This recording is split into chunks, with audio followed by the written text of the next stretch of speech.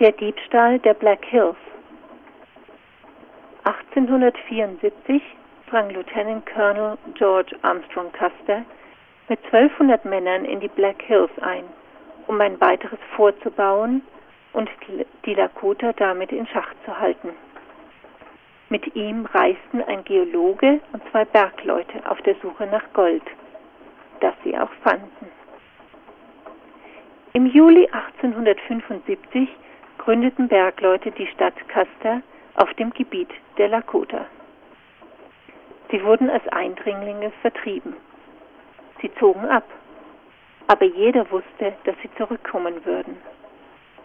Innerhalb von 6 Monaten wuchs die Zahl der Bergleute in den Black Hills auf 15.000 an. Sie errichteten Städte und forderten anschließend militärischen Schutz vor den Lakota an. Die amerikanische Regierung versuchte, das Gebiet der Black Hills zu kaufen. Für die Lakota aber war das heiliges Land und sie weigerten sich zu verkaufen.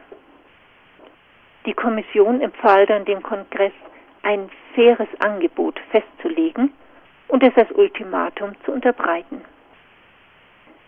Die Regierung verlangte, dass sich alle Lakota umgehend bei ihren Reservaten meldeten. Ansonsten würden sie als feindselig betrachtet.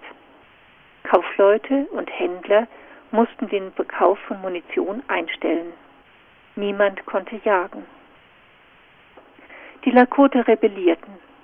Während des darauffolgenden Plains-Feldzuges 1876 geschah das Unvorstellbare. Custers 7. Kavallerie wurde bei der Schlacht von Little Bighorn vernichtet. Der Kongress unterband sofort die Lebensmittelversorgung. Er informierte die Häuptlinge, dass das Land einfach beschlagnahmt würde, wenn sie das Abkommen nicht unterzeichneten. Der Kongress ratifizierte diese Vereinbarung im Februar 1877 und schloss damit den Diebstahl der Black Hills ab. Die Lakota akzeptierten diesen Verlust nie. 1980 entschied der oberste Gerichtshof der USA, dass die amerikanische Regierung den Lakota $17.500.000 zuzüglich Zinsen schuldete.